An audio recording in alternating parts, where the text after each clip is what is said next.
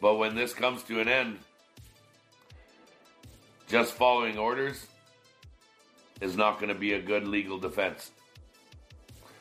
Just following orders from the new government is not going to be your saving grace while you're standing on the other side of that witness box. I'm speaking to each and every. I mean, that's Pat King choosing his words carefully, as you can tell. He just like he kind of just goes off cuff. He doesn't really prepare. This kind of behavior then endorses less procreation. All right, so the less procreation, the less white people, or Anglo-Saxon. Let's say. Oops. Uh-oh. Said the quiet part out loud. Oh, well, probably nothing.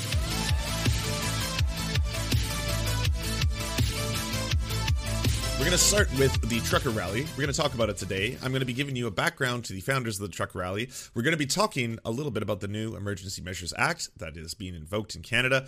Right now, they're actually debating about it in Parliament. I'm sure it's spicy. Maybe it's spicy in French. I don't know. Va-t-on pièce de merde, toi, je vais sucer ta mère, and all this kind of stuff. Maybe that's what's going on right now. But in the interim, I'm just going to give a quick update to what exactly is happening on the ground. Story, and that would be a check on the protests across the country. Ottawa, our nation's capital, being a big one. It's closing in on a third full week. Something that's different now, today, police are handing out pieces of paper telling protesters it is time to leave now. We've got CBC's David Thurton right there on the scene in Ottawa. Combined with some of them, saying things. Do not come. Do not come. What's happening, David? Hey, Suanna. Yeah, something's different today. They're handing out those pieces of paper. But if you look at the scene behind me, not much has really changed. Take a look at it. You can see the trucks, the people, the tents, the vehicles are rammed in here on the street in front of Parliament Did somebody Hill. say But ram? like you said, stuff has changed today. The Ottawa police have been handing out these pieces of paper that have been alerting protesters that they have broken the law, that they could be charged with a criminal offense, they could receive bail, they could not receive bail, it all depends, and that they should leave immediately. They started handing out these notices a day after Ottawa's police chief, as Peter Slowly, announced that he was stepping down, resigning. So this sounds like it's a change of tactic for the police. We have been seeing more police on the scene. My colleagues have been... We tried nothing and we're all out of ideas. Did you try paper? Oh, strongly worded letters, you say. Oh, yeah, let's bring them some parchment. We'll see what they say. Out earlier today have been saying that they've seen them, handing out these notices and also tickets to protesters. But so far, when you look at the big scale, the grand scale of things, it doesn't appear that much has changed. The protesters have dug in. As you talk to them, what are they saying, To be fair, they dug in quite a while ago. Yeah, so when we've been out earlier today talking to protesters, and one of my colleagues did see a protester or some protesters leave, but for the most part, a lot have said that they aren't leaving, that they aren't going anywhere. So have a listen. No concerns. I will give up my life for this, whatever it takes. No, it will not make me leave. No, I'm a Canadian citizen. I have a right. Our freedoms are being infringed upon. This has to stop. And the mandates have to stop. This is morphed into a greater issue than just specific... I don't know if this story has been confirmed or if it's true. If you haven't heard it, it's heartbreaking. So this 9-year-old daughter is receiving palliative care in Winnipeg, and he needs to be vaccinated to see her, but he won't get vaccinated and is instead at the protest. Klassen has 2 campers in his black semi-trailer at the Emerson blockade that could potentially be seized. Klassen described Trudeau's move to invoke emergency powers as a scare tactic so they can take away everything from us, he said. Klassen said he hasn't been able to visit his 9-year-old daughter in months. She's receiving palliative care at St. Amant, a care residence in Winnipeg, but due to restrictions that require visitors to be fully vaccinated, Klassen and his wife can't see her. This is something worth fighting for. It's just grim. Border truckers being allowed to cross the border. All the mandates in the country must stop immediately. I've gotten through the phases of preparing myself mentally, so I'm ready and willing to do what it takes. What does that mean? So certainly those protesters say that they aren't going anywhere, but it doesn't appear the police are going anywhere either. Like I said, we've been seeing more officers on the scene. We'll see what comes of that in the next coming hours as the situation unfolds, Suana. We'll talk again. Thanks for the update, David. CBC's David Thurton in Ottawa. So right now they're arguing in the Parliament about everything. Oh, I told you it'd be in French. Based on public health recommendations as of February 28th blockades, we Canadians, Mr. Speaker, instead of listening. Fermez ta bouche. Sucez ma bec. This plan will welcome more newcomers in the coming year and will continue to help key sectors of our economy. It'll help staff almost 1 million unfilled positions across all sectors. Will also help filling in for the 5 million Canadians set to retire by 2030. Hear, hear. Honourable Member for Burnaby South. Thank you, Mr. Speaker. Many Canadians are raising serious concerns that the Emergencies Act should not apply to legal protests. We know that there have been many counter-protesters who are standing up to the convoy, and we've seen some of those counter-protesters arrested by police instead of the actual convoy. So Canadians raise a question. What assurances will the Prime Minister provide so that legal protests are not impacted by the invocation of the Emergencies Act? Right, Honourable Prime Minister. Speaker, excellent question, and one we are also very much preoccupied with, which is why in the measures set forward, we've been very clear to indicate that illegal protests, illegal barricades, illegal blockages are the ones that we are giving extra tools for the police to respond to. Of course, we will always stand up for Canadians' charter rights. We will always stand up for freedom of peaceful assembly, of freedom of expression. That is extremely important. But we also know that it is the police of jurisdiction who need to do their jobs and not Canadians.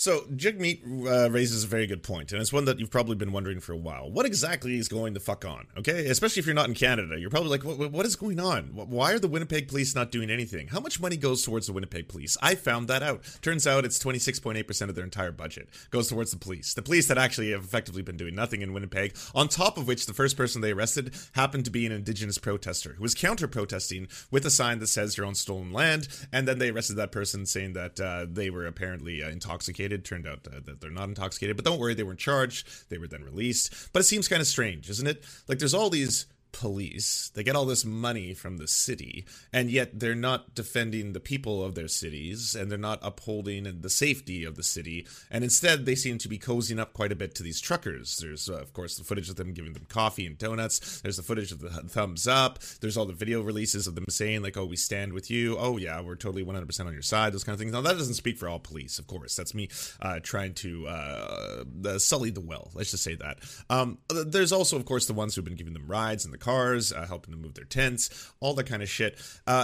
Even if you don't think that the police overwhelmingly or just overall are in support of what the truckers are doing, you can definitely say without trespassing on any kind of strange territory here, that they have allowed it to go on and they've kind of tolerated it. Now, there's a handful of reasons. One, the truckers, specifically in Ottawa, are using a very dangerous tactic of involving their children. They've got, some of them have their kids inside the trucks or the vans or whatever vehicles they've had. And of course, that complicates this use further. No one wants to have a Waco on their hands. So obviously, when there's children involved, the whole thing becomes infinitely more complicated. And then, of course, there is the lie that is being pushed by the Conservatives right now that this is a 100% peaceful protest. As I'm sure you've ascertained from watching my footage and coverage over the last couple of weeks, it is not peaceful. Clean up your room. Now, quite 185. Thanks for giving the sub to this guy, Common Fallen. Oh, sorry. But I want to say this very quickly.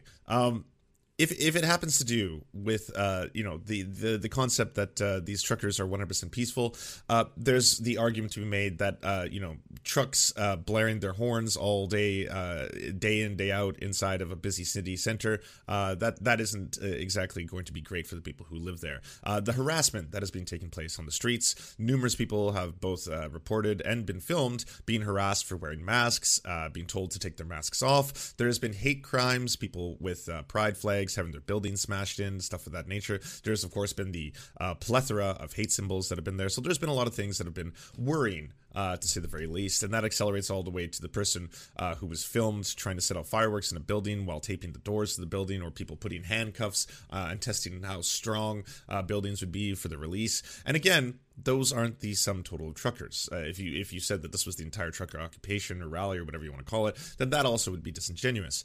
But the police have been completely ineffective at their jobs, and a lot of people have been kind of wondering as to why. So, thanks to the help of art, I have figured it out. I've cracked the case.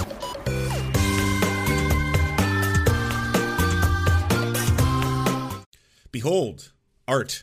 Yes, that's right. It's all we needed. I wanted to get a nice big picture of who's really in charge here. So now we all know it happens to be the Queen. Yes, that's who gives Trudeau his marching orders. Yes, he's just, he's a grandma's boy at the end of the day, just doing whatever the Queen says. So there has been other occupations that have taken place and are continuing to take place inside of Canada. Notably, I'm going to point out a handful of them. These ones are in the, these ones have pro-capital interests, and they have had a lot of police action. So there's the Fairy Creek, the old growth forest protests that are taking place in northern BC.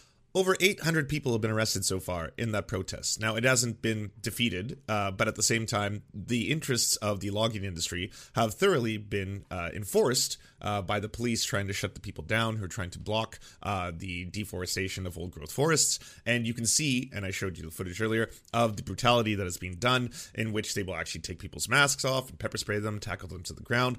All that was happening without the Emergency Measures Act in place or any necessity for that.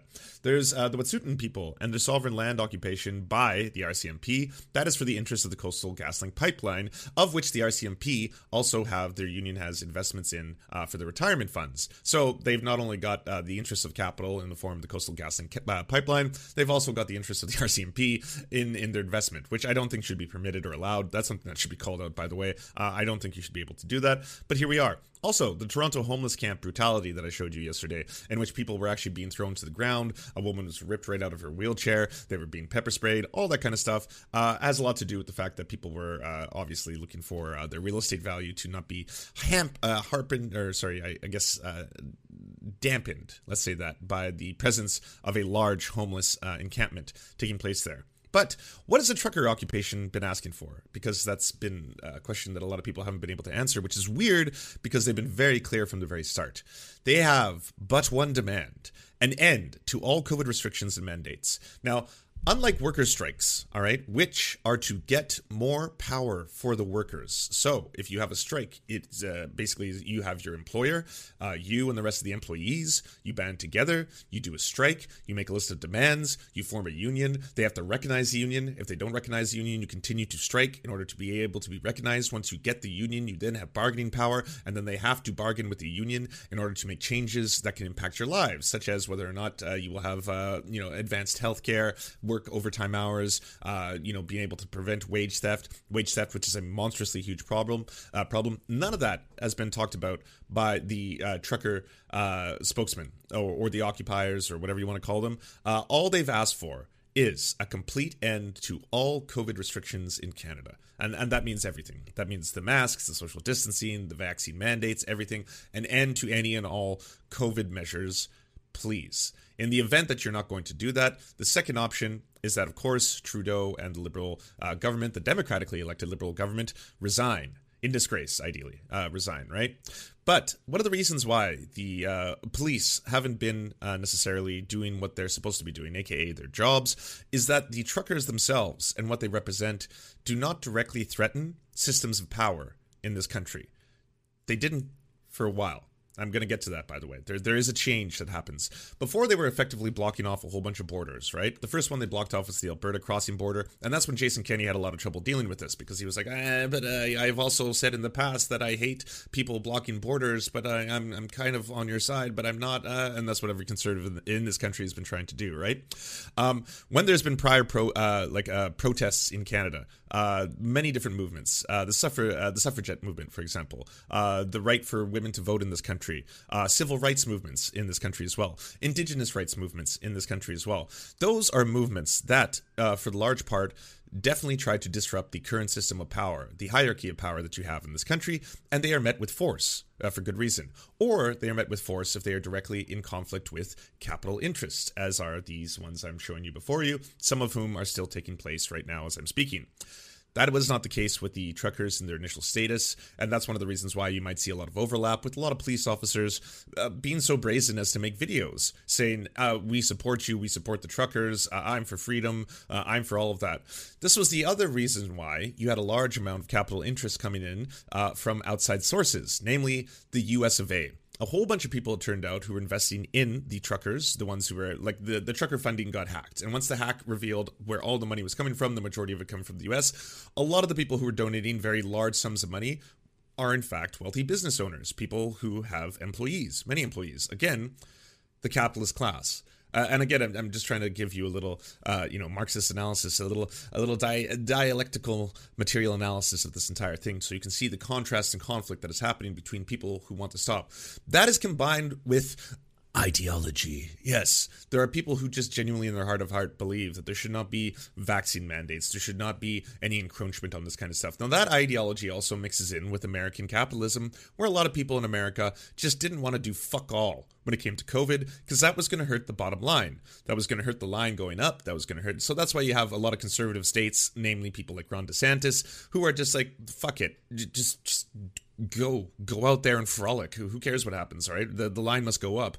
And it's funny, because while that is happening, you still have a lot of neoliberal think tanks who are saying at the same time, if you do not take the right steps and precautions, this will in the long term hurt business more. It's going to be a damaging effect upon the economy if you have lots and lots of Americans who are sick, especially Americans who don't have healthcare, all this kind of stuff. I don't want to get too derailed with it, but that's a large part in why you were seeing either what you considered to be a collusion. There was no collusion between the cops and the protesters, outside of those couple military people, but also a lot of ex-cops, ex-military, ex-RCMP.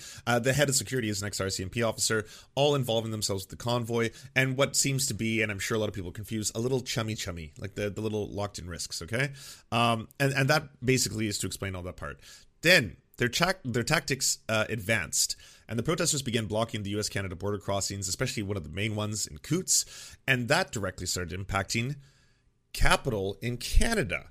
This is the part. This is why reducing this entire thing to sound bites and or do you stand for this or do you stand for that? Lance, you said you stand for workers, but you don't stand for the truckers? Are the truckers not workers? Lance, you say you stand for this, but you're not. You're saying that this has the interest of capital behind it, yet they're shutting down the Canadian economy. So it's complicated. It's more complicated than a single line that I write out will say.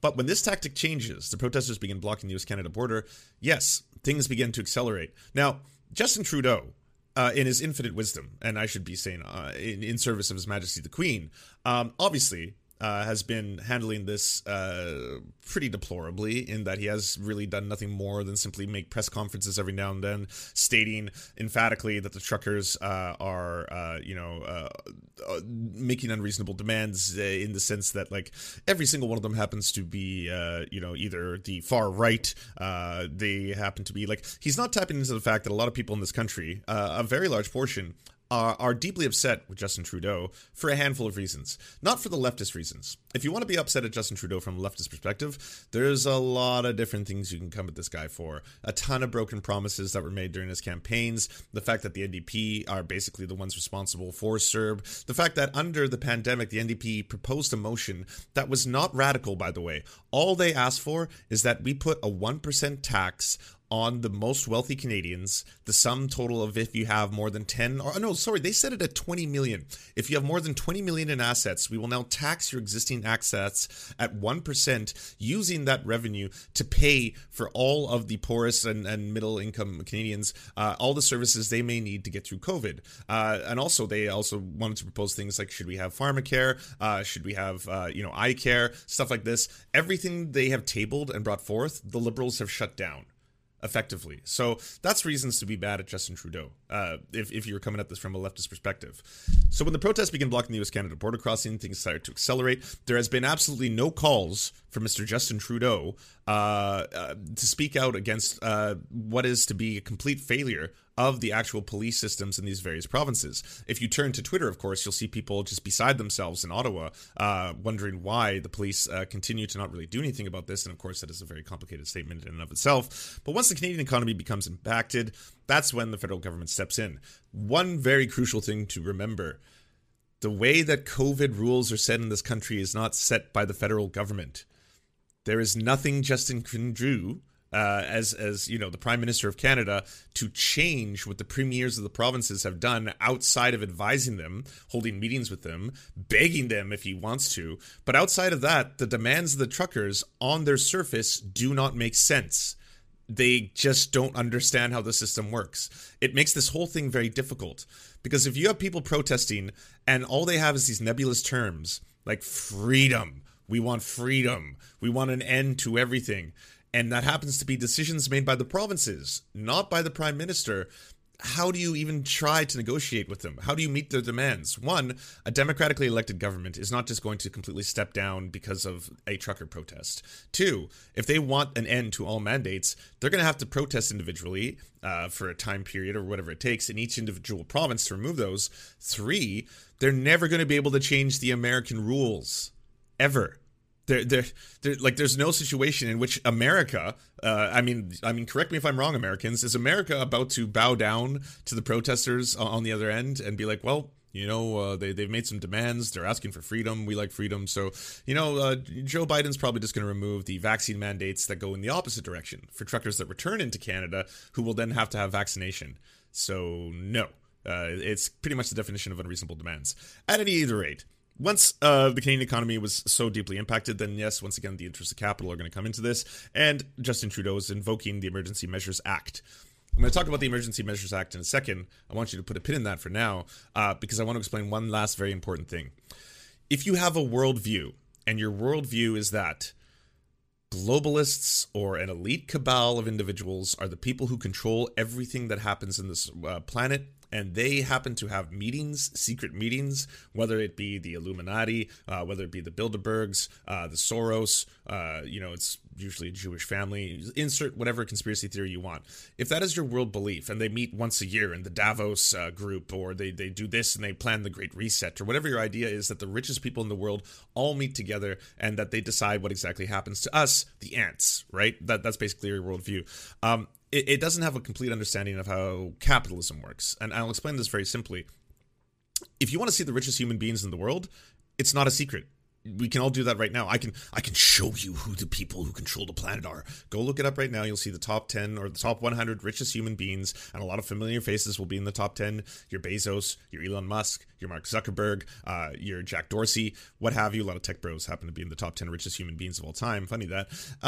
And you'll probably see something that may shock you, that all of them do not have a secret meeting, all the top 10 richest people once a year to decide what us, the ants, are going to do and what kind of like soylent they'll be feeding us. Capitalism has what I may consider a flaw inherent to it, and that is competition. And part of that means that you can have competing capital interests at any time driving forces. In this case, you can have capital interests of people in America who happen to be people who own businesses, who may be very invested in seeing what happens in Canada create a domino effect in America. So ideally, if we can do this in Canada, maybe they'll lower all the restrictions in that country, and then we can have all the restrictions lowered here. I don't have to worry about the the safety of my workers as much, and I can continue doing business as I did before I had any kind of a mandate imposed upon me, stuff of that nature. That can combine with the capital interests of a whole bunch of manufacturing plants in Canada right now, auto manufacturers who do have a very large capital interest in not having their entire production shut down, who are now very, very interested in having Justin Trudeau return things to normal. So, multiple things can be true at once. It doesn't just mean because there is a far-right element in the trucker convoy, or there is a capitalist drive towards, fueling these protests and their interests, that there can also be one once they effectively try to shut down one of the largest borders, if not the largest border crossing in this country. Just Belmont, too. Thank you for giving a tier 1 sub to Lost. Good to see you, Lost. Everyone go to twitch.tv/Lost. SIOUX. Very good to see you. Welcome in. So, basically, that's a quick description of everything there. The Emergency Act we'll get into in 1 second. I want to talk about this. If you didn't hear yesterday, and I showed you that the head of security for the trucker crossing team, he came out and tried to get ahead of the story. Being that, we have received reports that something has happened. It's not directly related to the truckers or the trucker rally, or let's not look up who James McKenzie is. Ideally, he has nothing to do with this. But anyways, 4 Alberta border crossing protesters charged with conspiring to murder RCMP officers. 7 of the protesters arrested in connection with the blockade at Coutts, Alberta border crossing, have been granted bail, but those accused of conspiring to murder RCMP officers remain behind bars. The first 11 protesters to be arrested ahead of the 2 others who were taken into custody later on Monday made their first court appearance on Tuesday afternoon on charges that include conspiracy to murder, mischief, and possession of a weapon. The on and off blockade on the normally busy border crossing that people opposed to COVID-19 health restrictions has lasted more than 2 weeks. The arrest followed an RCMP raid of the trailers early morning hours on Monday when officers seized guns, body armor, a large quantity of ammunition, high-capacity firearm magazines. What this isn't talking about is the insignias that were put on. Or did they talk about it? Ugh, fucking liberal media in this country has no idea how the alt-right or the far-right operates. It's very embarrassing. Anyways, there were signs for Diagolon, which is one of the far-right organizations here, insignias on their things, as well as the Plaid Army, which would show some connection to James McKenzie, someone I've spoken about before. But again, similar to how you have far-right militias in America, they exist in Canada. Typically, we do not see them with quite this arsenal of firearms because there's much heavier gun restrictions in Canada to be able to amass things of this nature. I mean, I know that the story is that officially a handful of the firearms were also stolen from somewhere near. But either way, something that is terrifying is that these far-right groups are incentivized as well as trained to try and take drastic action if necessary. Now, this is the lawyer for the truckers speaking about how now more than ever action is needed. Hi, Canada. We're here with Keith. This is our legal representation out here. He's got a little bit of info for you for the letters that have been being left on everybody's doorsteps by Ottawa City Police today. Southern. This is important information. Everybody needs to get this out. Keith? Hi there. I'm legal counsel to the not-for-profit Freedom Convoy. The federal government released a new proclamation last night under the Emergencies Act, and the legal wording of it is clear. It doesn't say what the police are telling you it says. It clearly, the legal proclamation that was issued by the federal government continues to allow for peaceful protests. It allows for peaceful assembly. It allows for Canadians who are concerned about their charter rights and who want to bring their children to participate in the restoration of their future rights to come to Ottawa. The order says that you can only not come to Ottawa if you're going to disrupt international trade, disrupt critical... Please do not bring your children to events that could have violence or involve police officers. It is just dangerous. Do not do that. ...infrastructure or engage in acts of violence. No one involved in this freedom movement, none of the truckers support any of those things. So if you're thinking about doing those things, don't come and give your head a shake. Yep. We're about peaceful protest. This emergency order from the federal government does not restrict Canadians' rights of peaceful assembly. However, what we can see on the ground here is the police look to be gearing up. It looks like the federal government is going to tell the police to go and use violence against lawful protesters. And one way to stop that from happening is Canadians who are concerned about their rights and government overreach to come to Ottawa as soon as you can get here and stand with the truckers. We believe the police are reluctant to follow this. If they follow what the federal government's telling the police to do, it will be an illegal order. It will be unlawful. So not the illegal part, but the fact that the police are reluctant to enforce it. If you come and stand with the protesters, it will make it harder for the police to act on what they're being told to do. So, this isn't direct defiance of what both the public of Canada and what everyone is asking for right now. Just basically saying, hey, we need you now more than ever. This is the time. Start showing up. We need boots on the ground. More people, please arrive. So I did a collaboration with It Could Happen Here to show you a little quick history primer on who exactly are the founders of the trucker rally. Where is all of this coming from? Who are the originators? Did this start just a couple weeks ago, or did this start years ago? It's years ago. That's the answer. But anyways, this is me crossing powers with the It Could Happen Here podcast. Please go subscribe to the It Could Happen Here podcast. Robert Evans does a lot of great work. You may also find him doing shows with Cody Shoddy. They have the Worst Year Ever podcast, which is also quite entertaining, well worth your time, or Behind the Bastards, which gives you a little bit of history to a number of different bastards throughout society. Hopefully that's not a word that's going to get me banned like the C word did yesterday, but we'll see. An escape from the more divisive, violent, and fascist elements of U.S. politics and culture.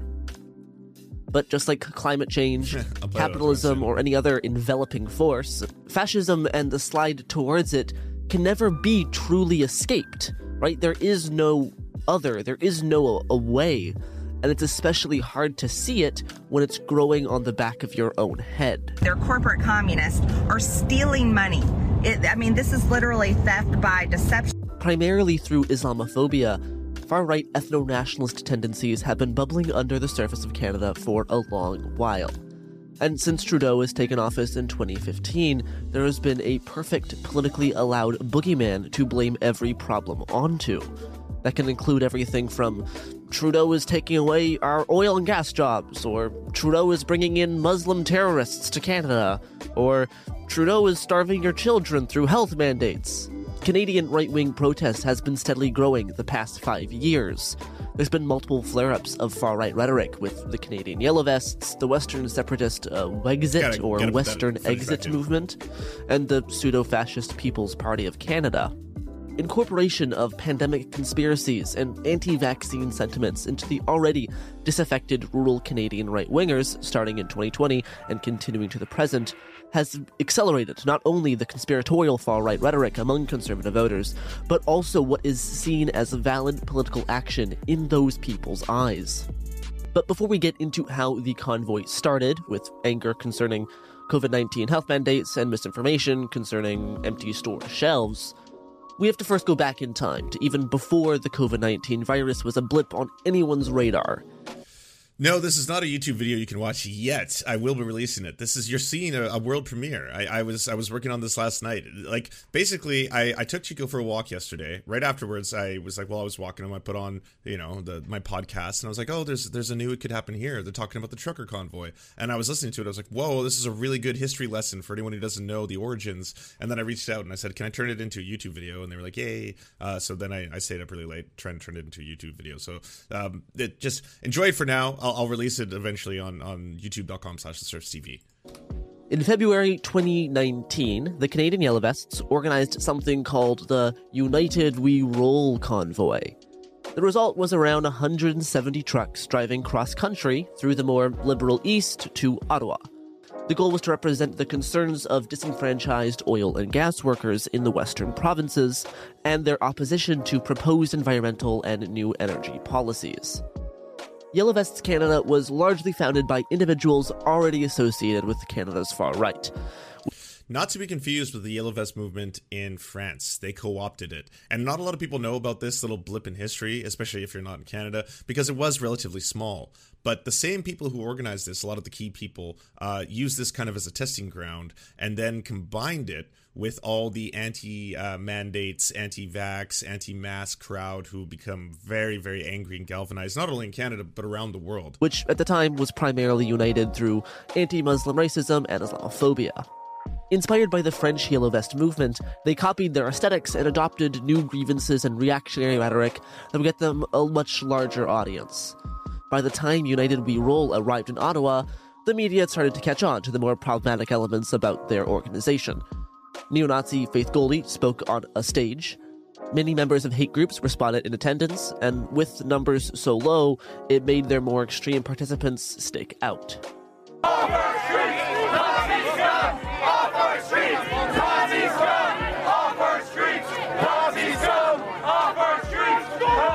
Instead of focusing the message on oil and gas, as they claim to represent Western alienation from a distant liberal Ottawa, some of its participants seemed more interested in protesting Ottawa's immigration policies than arguing for specific fixes for Alberta's oil patch.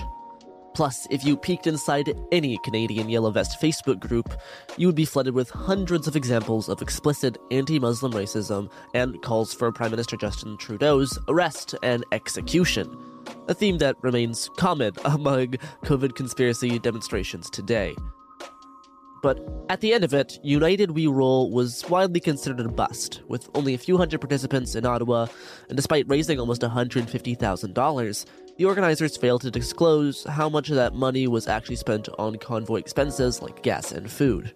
Afterwards, the Yellow Vests Canada movement started to kinda die out, though some holdouts kept smaller demonstrations going for months, particularly in the conservative oil province of Alberta. But to us now, United We Roll can be seen as a small test run for the current situation in 2022. In fact, it shares many of the same organizers and even the same promotional materials. Except this time, they have the added weight of many more people radicalized into conspiracism throughout the pandemic and much more funding. So with that in mind, let's dive into the components of the initial organizing effort. On January 14th, 2022, a GoFundMe account was set up for a so-called trucker convoy, ahead of the January 15th adoption of the mandate requiring all cross-border transportation drivers to be fully vaccinated against COVID-19. Vaccine mandates in Canada have been in effect since October 30th for ship crews, railways, and airline workers. But effective January 15th, the federal government expanded the requirement to truck drivers returning from the States, and those who will remain unvaccinated will not be able to enter Canada without quarantine. 1 week later, a reciprocal policy went into effect in the United States for Canadian truckers crossing into their border, which means going forward, you cannot really cross the border at all while remaining unvaccinated. At this point in mid-January, a majority of Canadians still broadly supported health mandates aimed at limiting the spread of COVID. But a big part of the early propaganda push for the convoy was photos alleged to have been from current Canadian grocery stores, which they were not, with barren, empty shelves. The idea was that COVID restrictions were already severely impacting the supply line, and any additional mandates would begin to starve the population and effectively shut down international trade. Put a note in this. Lance, that lady claims she is Métis. Oh, I exposed that already. She is not. There's, if you look at Asian Indian's Twitter account, I sent him the links of her genealogy tracker, and there's no one who claims her as her kin. So yeah, she's not. She is a fake pretend Métis. And by the way, they use that. They try to weaponize that. They've given press conferences where, one of the trucking convoy founders is like, well, I'm Jewish, she's Métis. This is a very multicultural group you have before you. A lot of people are trying to say that this has ties to the far right or white nationalists. I mean, we have indigenous representation over here. No, it turns out that was a complete lie. Idea, by the way, it will come up later. Ideas for another truck convoy like United We Roll have been tossed around for a while online. And with this new mandate on truckers and vaccines, a time presented itself to give the convoy idea another go. In the early truck convoy organizing, there were primarily 4 familiar far-right faces working together to set things up.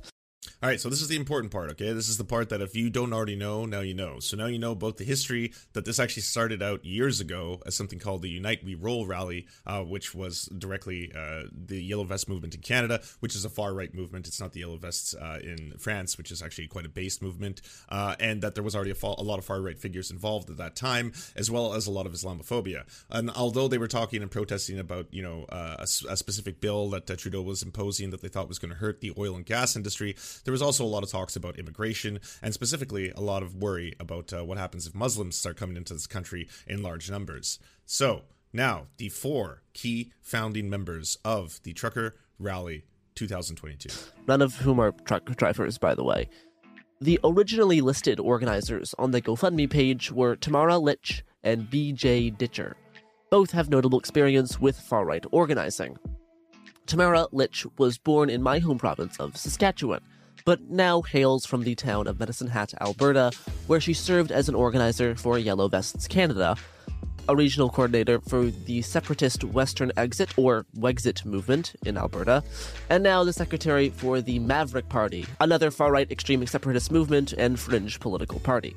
Litch started attending and boosting Yellow Vest events starting in 2018, and her social media posts from around the time show in one moment calling out some hateful rhetoric from within the movement, while also posting Islamophobic articles of her own and conspiracies about the Muslim Brotherhood operating in Canada. A few days after the GoFundMe was created, Benjamin B.J. Ditcher, one-time Conservative Party of Canada candidate, People's Party of Canada booster, and co-founder of a Canadian far-right podcast network, appeared as a co-organizer on the GoFundMe page. 2019, he claimed that Islamist entryism is rotting away our society like syphilis. Benjamin Ditcher was also one of the first people to give a speech at the first proto-fascist People's Party of Canada conference in Quebec, saying that the Conservative Party of Canada is suffering from the stench of cultural relativism and political Islam, and a whole bunch of stuff, in that general vein. It is suffering from the stench of extremism, the same way third world countries suffer from extremist groups, separatist groups, communist guerrilla factions, paramilitaries, organized crime, and more. James Botter was another one of the 4 key organizers of the trucker convoy to Ottawa. Botter is an admitted conspiracy theorist who has endorsed QAnon and called COVID the biggest political scam in history. He's also a former activist with the Yellow Vests Canada and United We Roll. Botter's main project, however, is running the Canada Unity website, which is one of the original nexus points for organizing and spreading word about this convoy. The group contends that vaccine mandates and passports are illegal under Canada's Constitution, the Nuremberg Code, and a host of other international conventions. Botter has long been a fringe figure, but his movements started picking up steam and support as announcements and continuations of restrictions aimed at curbing COVID-19 spread have continued. The last big major player is Patrick King, another former Yellow Vester, one-time major figure in the Wexit movement, as well as United We Roll.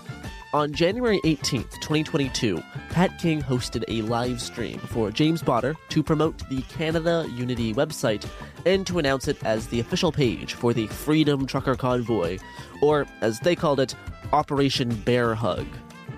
King is a conspiracy theorist and popular streamer that attracts an audience farther right than Canada's usual conservatives. King's made headlines for drumming up fear and then following through with his supporters with violence at rallies put on by BLM and Antifa. Now, what it is the part of the depopulation. And a lot of people don't understand what that means, and what there is there's an end game. It's called depopulation of the Caucasian race, or the Anglo-Saxon. And that's what the goal is to depopulate the Anglo-Saxon race. Because they are the ones with the strongest bloodlines. What we're going to do is not only infiltrate by flooding with refugees, we're going to infiltrate the education systems to manipulate it to endorse this kind of behavior. This kind of behavior then endorses less procreation. All right, so the less procreation, the less white people, or, Anglo-Saxon, let's say. Oops. Uh-oh. Said the quiet part out loud. Oh, well, probably nothing. Anglo-Saxon, because when I say white, all the Antifa guys call up the... Yeah, it's weird when I use that term instead of the superiority of the Anglo-Saxon bloodlines. I mean, let's go with the superiority of the Anglo-Saxon bloodlines. That one's going to be better. Anyways, to everyone who's saying that the whole thing has been astroturfed by the far right, those are the 4 key organizers. They are the ones who threw it. This wasn't like the alt-right came over and astroturfed the convoy. These are the people who set the whole thing up, who organized it. Now, they've tried to distance themselves since from Pat King, because Pat King is one of the people who's just consistently going on live streams and saying things that make, even the most stalwart conservative or Republican go like, oh, yikes, can't say that one out loud. We can think that, but we save that for dinner time. We don't actually say, okay, well, he's just live streaming right now. Okay, oh, there's 500 people watching. Well, that's not great. So those are the people who organized it. Now, since it's been organized, are there thousands of people who flooded to it because they were inspired by this entire idea of, hey, we're going to take this country back from the evil mandates that have been imposed to us by the Trudeau government? Yes. And are all those people members of this organization or the Yellow Vest movements or the Wexit Party or Canada Unity or any of that? No, they are not. But these are the people who originally started and founded it. And this has been going on for a long time. It didn't just start in the last month. It wasn't like a month ago. They're like, you know what? We have an idea. Let's take our country back through freedom and do a trucker rally. It was years ago they did the Unite We Roll rally. And then they've adopted a lot of tactics, and they've done, and I'll say cleverly, tapped into something in this country and globally. And they've seen what excitement came in the last election. In the last Canadian election, the PPC had they didn't win any seats, but they got a massive growth of people because they were the ones who were messaging to everyone, hey, we're against mandates, we're against lockdowns, we're against masks, we're against all that shit that you hate. And people are really galvanized about that. Like the idea that this is like, oppression, and they are feeling the raw oppression they've never felt before. They have to do something about this and take back their lives and take back freedom.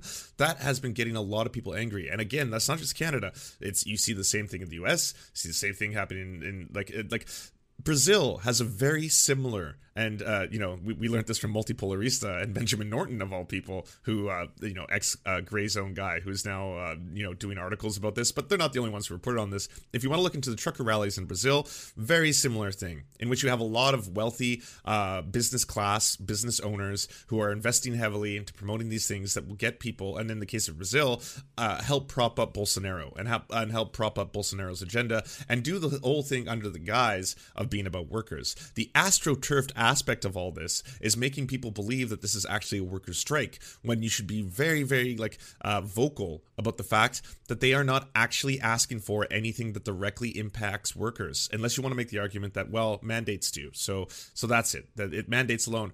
What do you think is going to help the truckers' life more? Is it going to be like getting rid of a vaccine mandate at the border, of which already 90% of truckers already complied with? Or is it going to be things like wage theft, long overtime hours, being contract workers, all of these kind of things? But none of that is being brought up because, again, it's not really representational of truckers because it wasn't founded by truckers. The 4 key organizing members, none of them are truckers.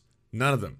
But this whole thing has been taken over, and that's the reason why the right in America love this shit. That's the reason why Tucker Carlson is reporting on this all the time. That's the reason why you've got Ted Cruz isn't counting, he's Canadian, but the reason you've got Ron DeSantis coming out. You've got Trump coming out. Trump fucking loves it. He's even making speeches about it, talking, oh, we support those truckers. The best truckers in Canada. Oh, love those truckers. Love them. And then it's allowed everyone else who wants to kind of get fooled into this to thinking that this is like, your Hinkles, your Infrareds, people who actually think like this whole thing is a workers' revolt. This is a workers' revolt. And that's also fooled people who might not otherwise be convinced about this, who are now looking at this as like, well, their tactics are working, aren't they? They're shutting down the Canadian economy. That's directly in opposition to the interests of the capital class. So that's good. This is again a workers' revolt that's doing that, and we should celebrate them because again, they're workers. When there is a workers' revolt, either a general strike or even like a regular strike, that is going to be to get more rights for the workers. They are not fighting for that. And the things they are fighting for happen to be things that align with the current systems of power in Canada, up until the point where they started blocking the borders. And now, once that's happened, we've seen the next phase, which is the Trudeau government finally saying, hey, we're now going to have to clamp down and enact the Emergency Services Act. Pat King this morning pleading to the cops to support the occupation, implies heavily that once Pat King and the crew take control, the police won't be safe from the consequences. I'm speaking to each and every one of you right now in the uniform. Back off. Stand down. Put your badge on the ground, turn it in, and stand with the people. Let's go. We have been asking for a long time now for our men and women of our police forces to do the right thing. Now is the time for you to do the right thing. Oh, thanks, Lexus Gordo. Welcome. That you're just following orders. But when this comes to an end, just following orders is not going to be a good legal defense.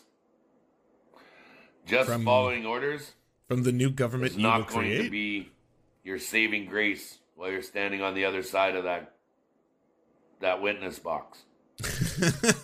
I'm speaking to each and every. I mean, that's Pat King choosing his words carefully, as you can tell. He's normally he just like he kind of just goes off cuff. He doesn't really prepare. It's not like I have a prepared statement that I've had my lawyers read over that I'm going to read. But still, he is still kind of choosing his words carefully when he speaks here, right? As best or as little as he can.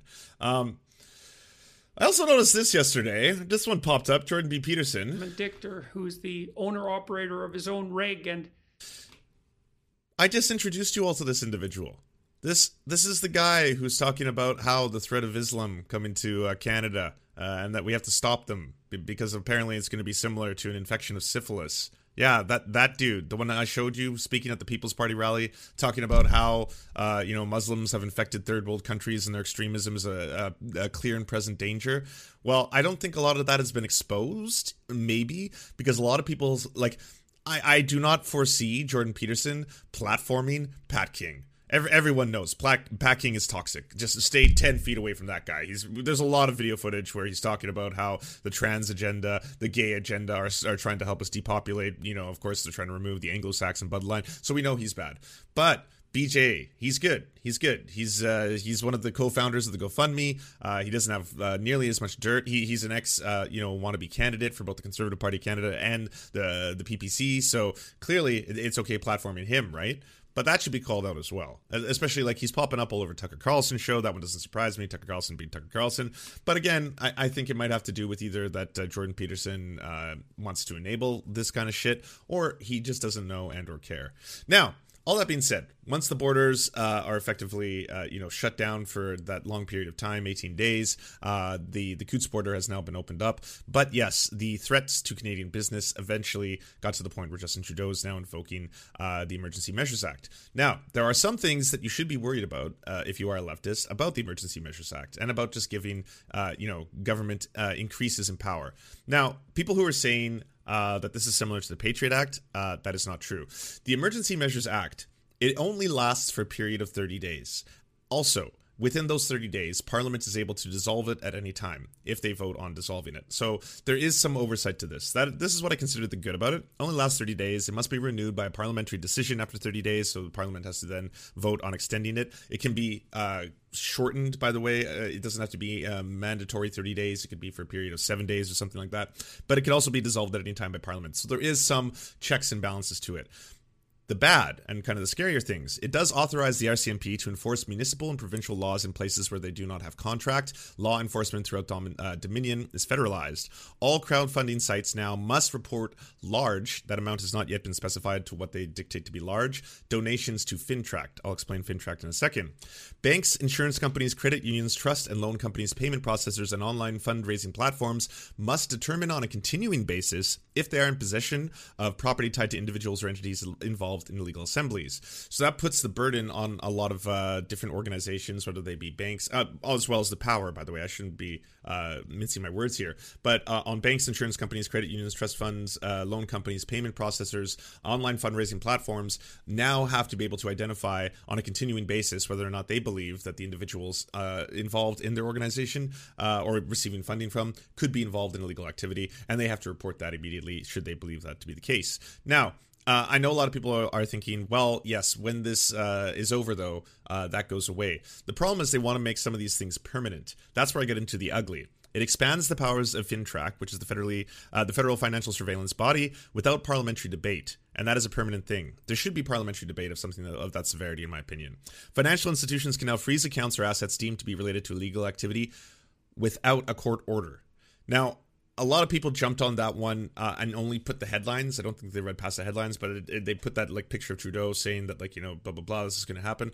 There is still something very, very dangerous about that as a precedent that it sets. And I know a lot of people are like, well, yes, but it's directly to go after terrorism.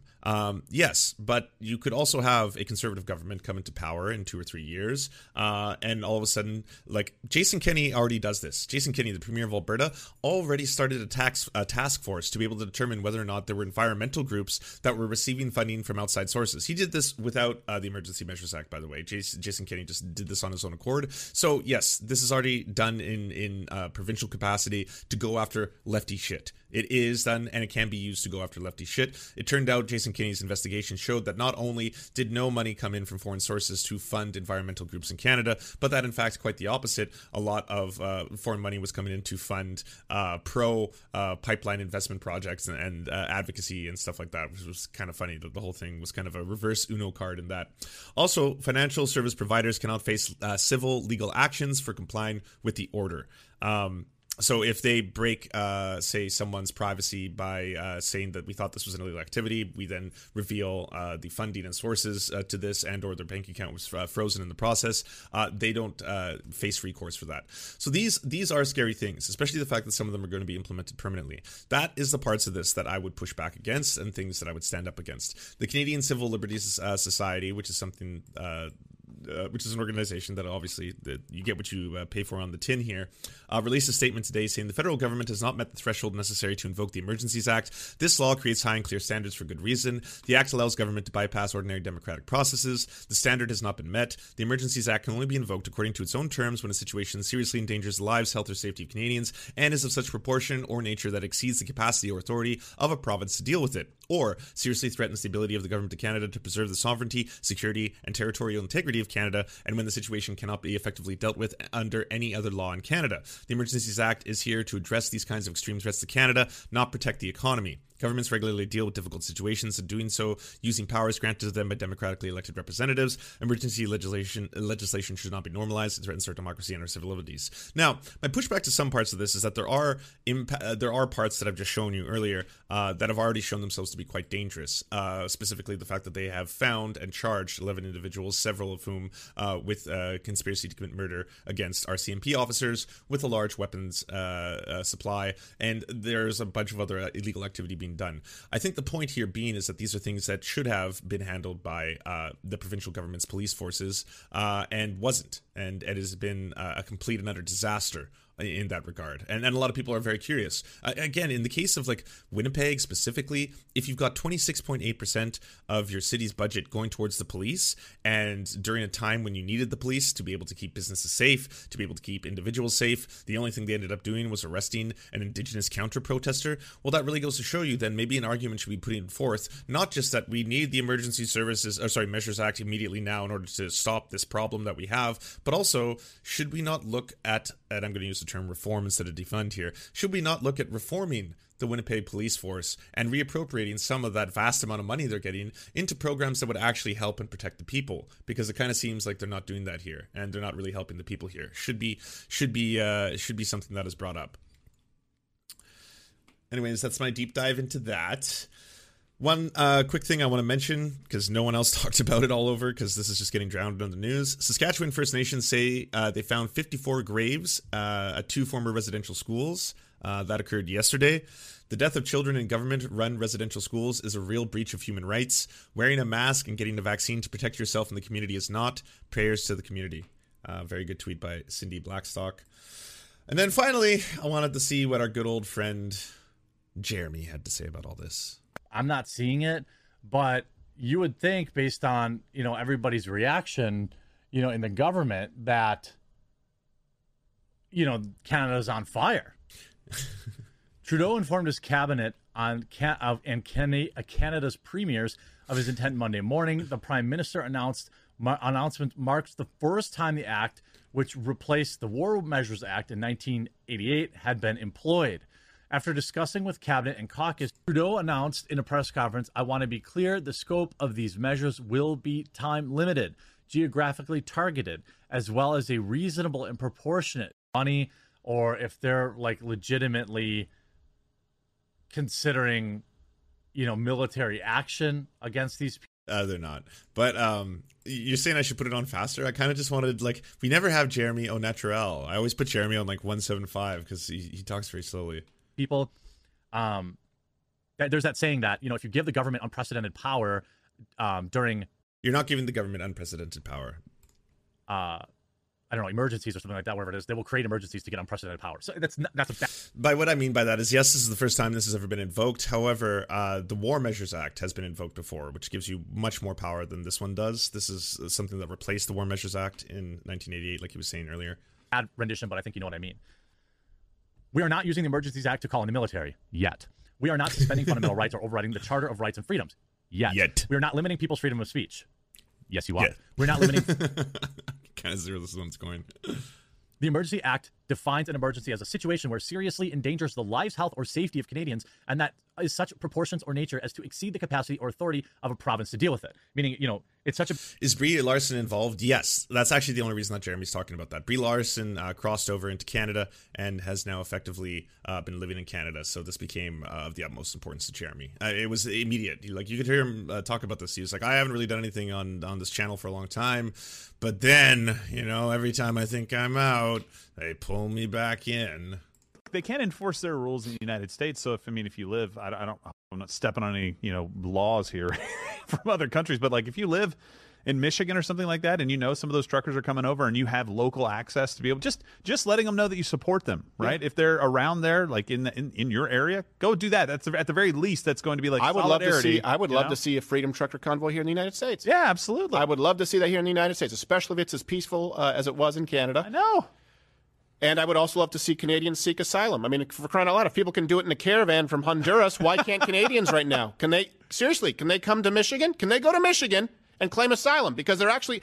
oppressive government. Yes, exactly. Yeah. Asylum, you do not seek asylum just because your country is not as good as the United States. Yeah. That's not asylum. But when the government is freezing your bank accounts and threatening to jail you for speaking out against the government, or, my God, jailing pastors for still preaching when the government tried to shut them down, I can't think of a more clear-cut example of a people claiming asylum. If the United States wants to actually care about... what's probably going to happen next? We're probably going to get a bunch of politicians asking for a wall. Yeah, a wall to Canada. That wall to U.S., to Mexico kind of fizzled out, so now you're going to have a wall to Canada. And, if you're willing to build it in America, I'm sure Canadians probably won't contest it too much. They'll be like, oh, if you want to build a wall, well, yeah, you go about your business then, We'll just stare at the wall and then go about ours over here. That's basically what we're trying to do here. Immigrants claiming asylum, it would, at no point in our life, would that asylum rule, because it also has to be the nearest country. Yes. At no point in our life would it be more appropriate than Canadians right now fleeing Canada to the United States. We would have to grant them asylum. How about that? Can there be a movement to grant Canadians asylum? When you definitely understand how asylum seekers work. Well, that's good to know. That's basically it. I suppose I should do the last thing that is important. 18 naked cowboys in the showers at Ram Ranch. Big herd throbbing cocks wanting to be sucked. 18 naked cowboys. Oh, apparently the Ram Ranch broke Pat King's brain. He made some big tweet on Telegram or something that was like, don't know who these trolls are. Don't believe them. There's no such thing as the Ram Ranch. It does not exist. Do not listen to people telling you to go to the Ram Ranch where you're going to be greeted by 18 cowboys or anything like that. It's not a real thing. Please do not listen to them. So yeah, this is an odd time to be a lefty and talking about this kind of stuff, because we're seeing two things happening simultaneously. We're seeing something that was originating from far-right origins and is getting a lot of money from U.S. backers, that has a lot of capital interest coming in from U.S. backers, that is not being treated fairly by the police in this country, because a lot of the police actually align themselves politically with the demands of the convoy. And at the same time, we've got the Trudeau government now looking to expand governmental powers, which, if they were simply being put into a series, if they hadn't added the parts where we're permanently going to change the way that all crowdfunding sites have to report to the government for sums, things like that are very, very frightening. So that has to be talked about as well. It's one of those things where everyone wants you to just take a side. They want you to be well, where do you stand on blank? Where do you stand on this? Where do you stand on that? How can you support the truckers but also support workers, but you don't support the truckers, but you also support people's right to protest, and you're for a general strike and you would like to see one, and you talked about how indigenous groups have done similar tactics, but at the same time you think this whole thing is kind of an but you're also against this part of the I don't even think nuance is the word anymore. It's just there's a lot of things going on. There's a lot of things going on, but we can learn to walk and chew gum, I think, at the same time. They learn how to do it at the Ram Ranch. Hot, hard, buff cowboys, their cocks throbbing hard. 18 more Nazis have been trendy for a while. In the yard. Pat King Big and Nazis are bulging trendy. Cocks ever so hard. Gonna roll the dice in here. The showers at Oh. Ram Ranch. Did you see that? Throbbing cocks, ramming. Okay, that just happened, right? I moved the cursor over Pat King's name, and it turned to Nazis. Did that, like, do my eyes besiege me? All right, besiege me. Hold on, I gotta check the clips. It totally happened. Does that happen a lot? Ever so hard.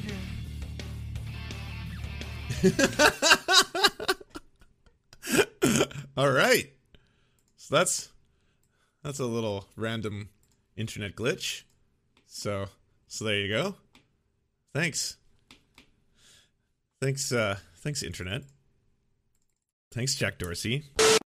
So you've just been listening to an episode of The Surf Times, and if you enjoy it and want to see The Surf Times, you can go to wearesurfs.com or watch the live shows at thesurfs.tv. And also everywhere social media is sold, basically thesurfs.tv, you'll find us there. Twitter.com/thesurfstv, for example. It would also help us out tremendously if you could leave a good review of this podcast if you enjoyed it, either on, I don't know, iTunes or wherever you're podcasting. Apparently it does help, and yeah, we hope to see you soon.